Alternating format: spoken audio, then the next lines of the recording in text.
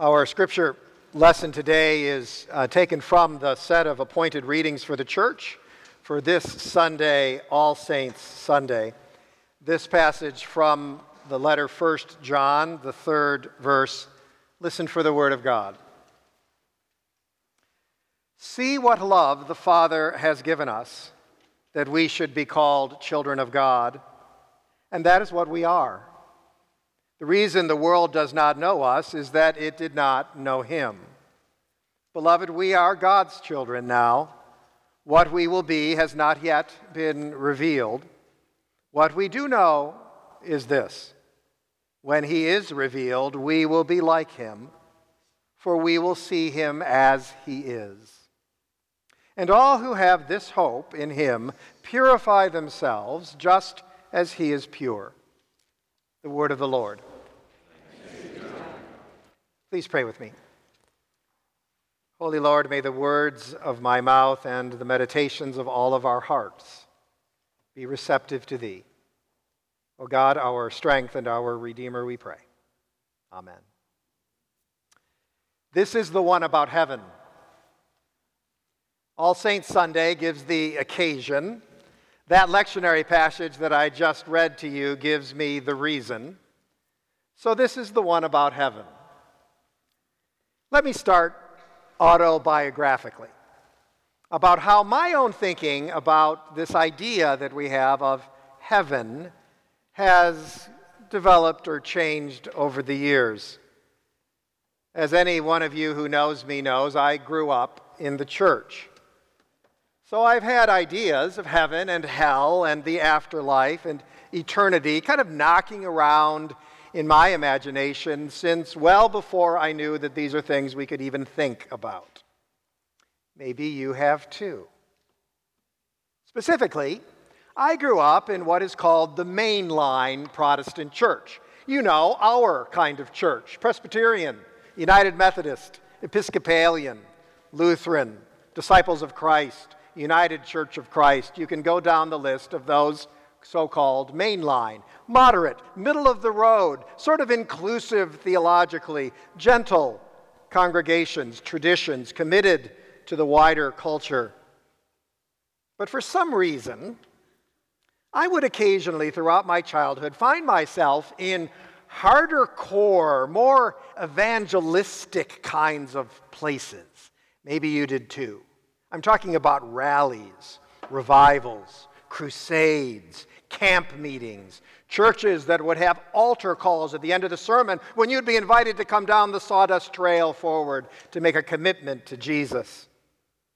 It was kind of a sidebar to my routine church experience. I remember when I was 7 years old, for what reasons I don't really know even today, my mother packed up my sister and me and walked us down to the end of the street where there was a Salvation Army church for a nighttime rally with a singing group called the Sounders. I remember when they made their call for people to commit their lives to Christ, I lifted my little finger like this so no one would see it, but so I could still do it. I remember tent revivals held by the Full Gospel Businessmen's Group. I remember charismatic prayer meetings, 1970s Jesus movement concerts. I worked a Billy Graham crusade once in the Detroit area when I was in high school. New Year's Eve, friends of mine and I, we'd go out church topping because it was just interesting. And we'd end up at a kind of four-square gospel church down the street in which everyone was told to get right with Jesus before the new year starts. Now, these weren't my home base churches, but they were still a kind of nagging spiritual nudge.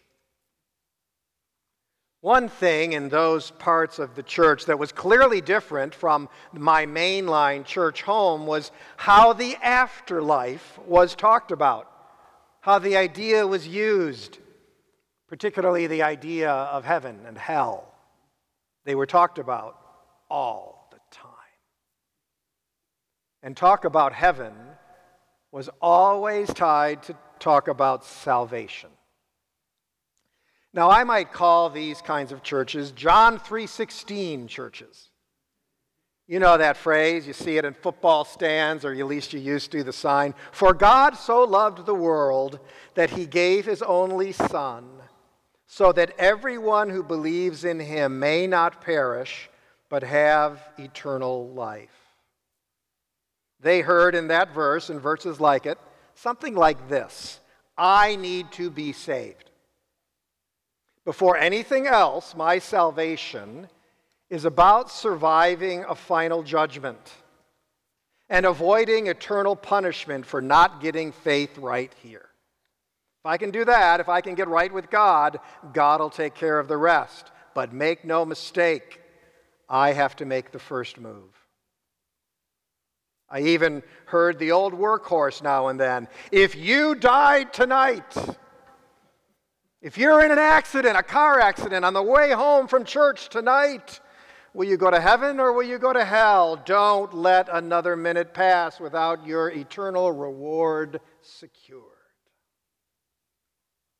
And what was the central eternal reward that we could achieve for ourselves after we died?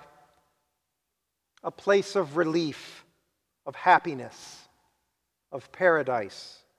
Garden of Eden restored, and a release from the pain of my ambiguous existence this side of eternity. Seemed like a worthy goal. But to be honest about all of that, while I listened to it and took it pretty seriously, I was never really satisfied with that approach, if that's all there was to it. The less judgy approach of my mainline home made more sense to me. For to that John 3:16 Christianity, my church added the next verse, John 3:17, and so imagined God and salvation and the afterlife a little bit differently. Do you know that next verse? Indeed, God did not send the Son into the world to condemn the world, but in order that the world might be saved through him. The emphasis there, God's desire to save, not to condemn. God's love before God's judgment.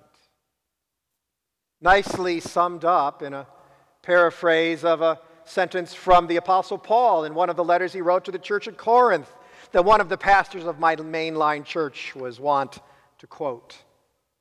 God's final answer is always yes. That approach to heaven and hell seemed less about avoiding judgment than about embracing goodness. Judgment got folded in, but it was less about God's punishment than it was, ironically, about God's love. Judgment was God's painful yes, even to our no. Hell, in that view, is less about punishment for failing to accept Jesus than about separation from God that I might freely, however sadly, choose for myself. Being eternally lost in ourselves, and I'm not interesting enough to spend eternity with. Being lost in ourselves for eternity because we don't want God sounds bad enough, but it's a little easier to take than the idea that God directly torments us.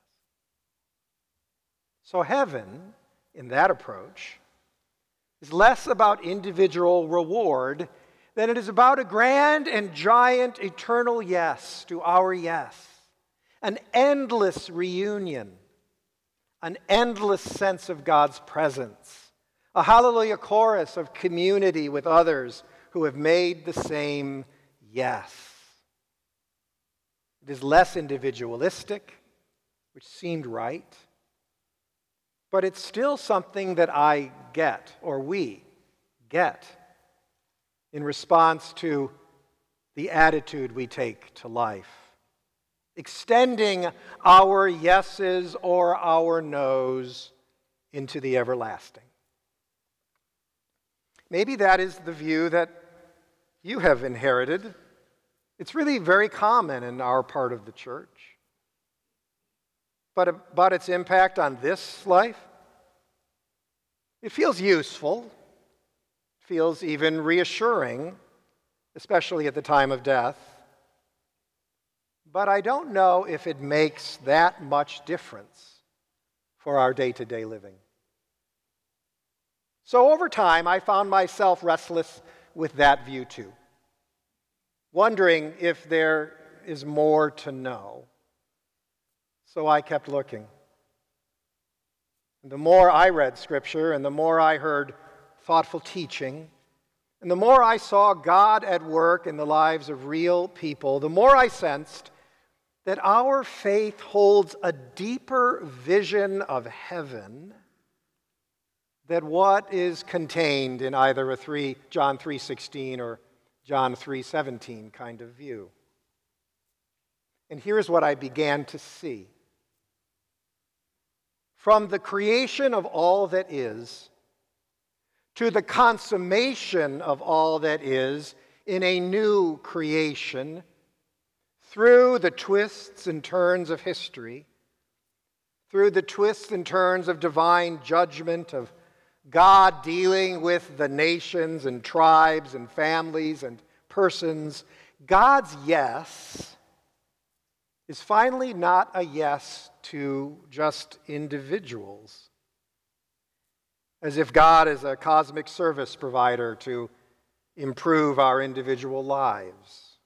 God's yes is to a vision of well-being and wholeness and healing for all people and all creation, to which God invites and brings the nations and the tribes and the families and the individual people that God creates.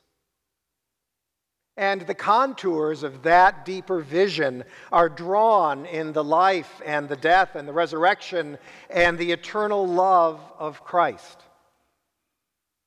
God's yes does name what is broken or incomplete or evil, but names them in the context of a love that is more winsome and more welcoming and in the end more powerful than what breaks or prevents or does harm. The lion and the lamb sleeping together. The child putting its hand over the den of the snake. The holy mountain where tears are dried and tears are repaired. Where wounds are healed and ignorance enlightened.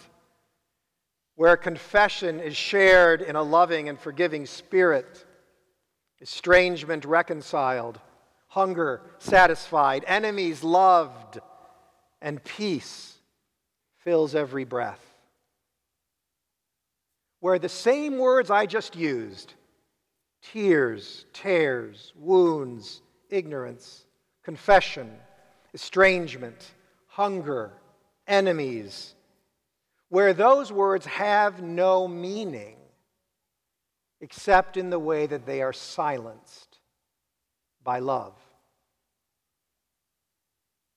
Heaven is not an extension of life for good behavior or cash back for saying the right words.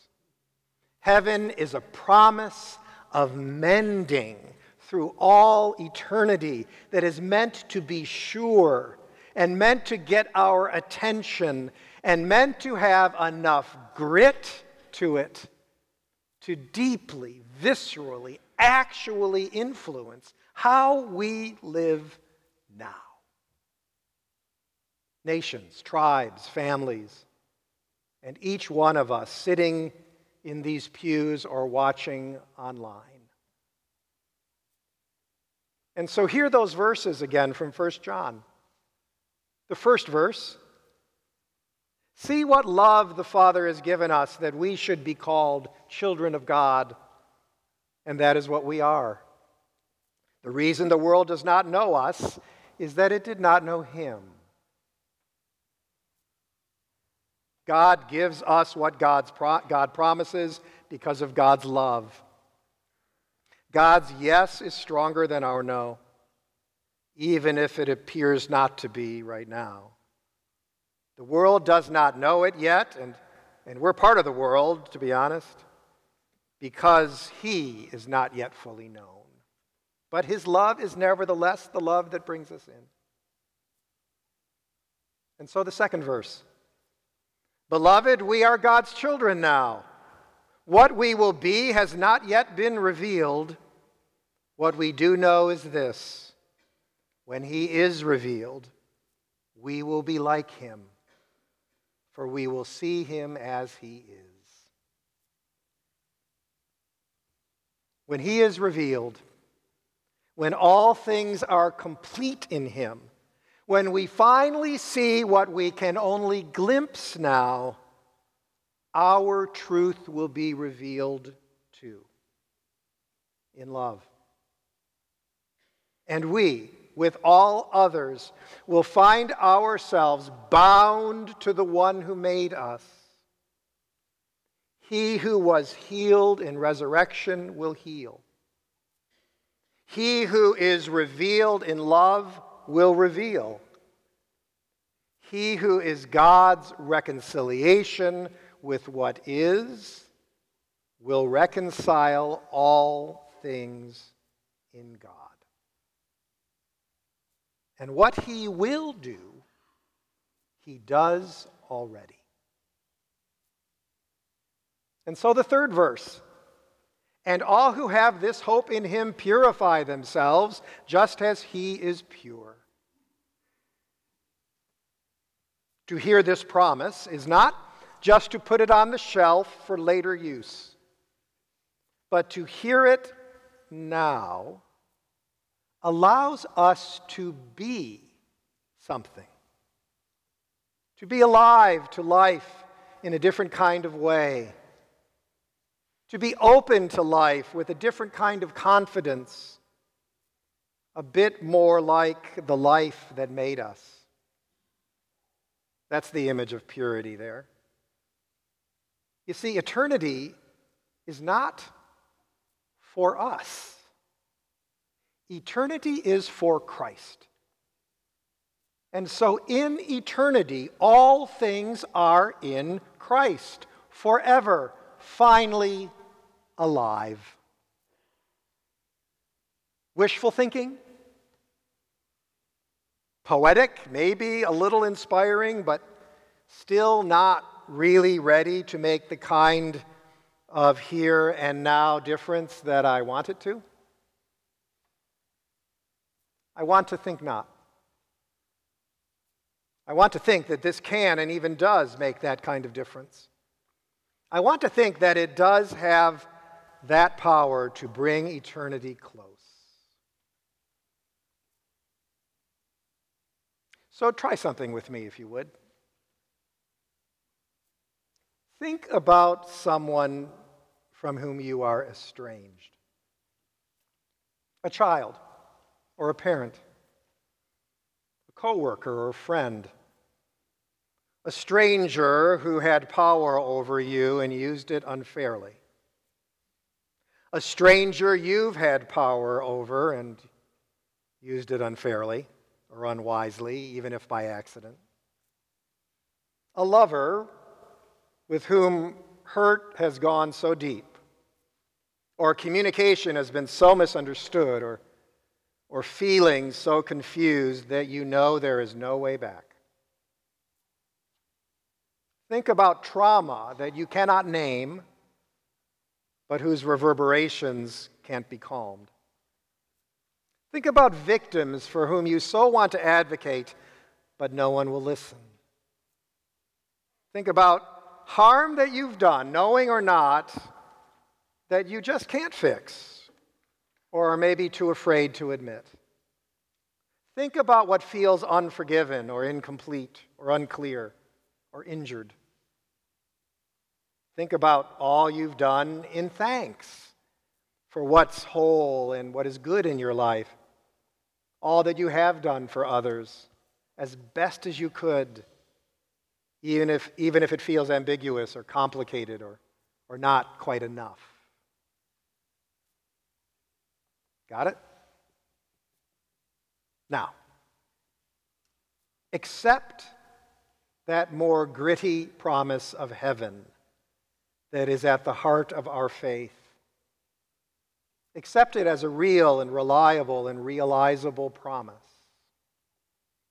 that all that has been broken will be healed, if only in eternity. That all truth that has been hidden will be known without threat.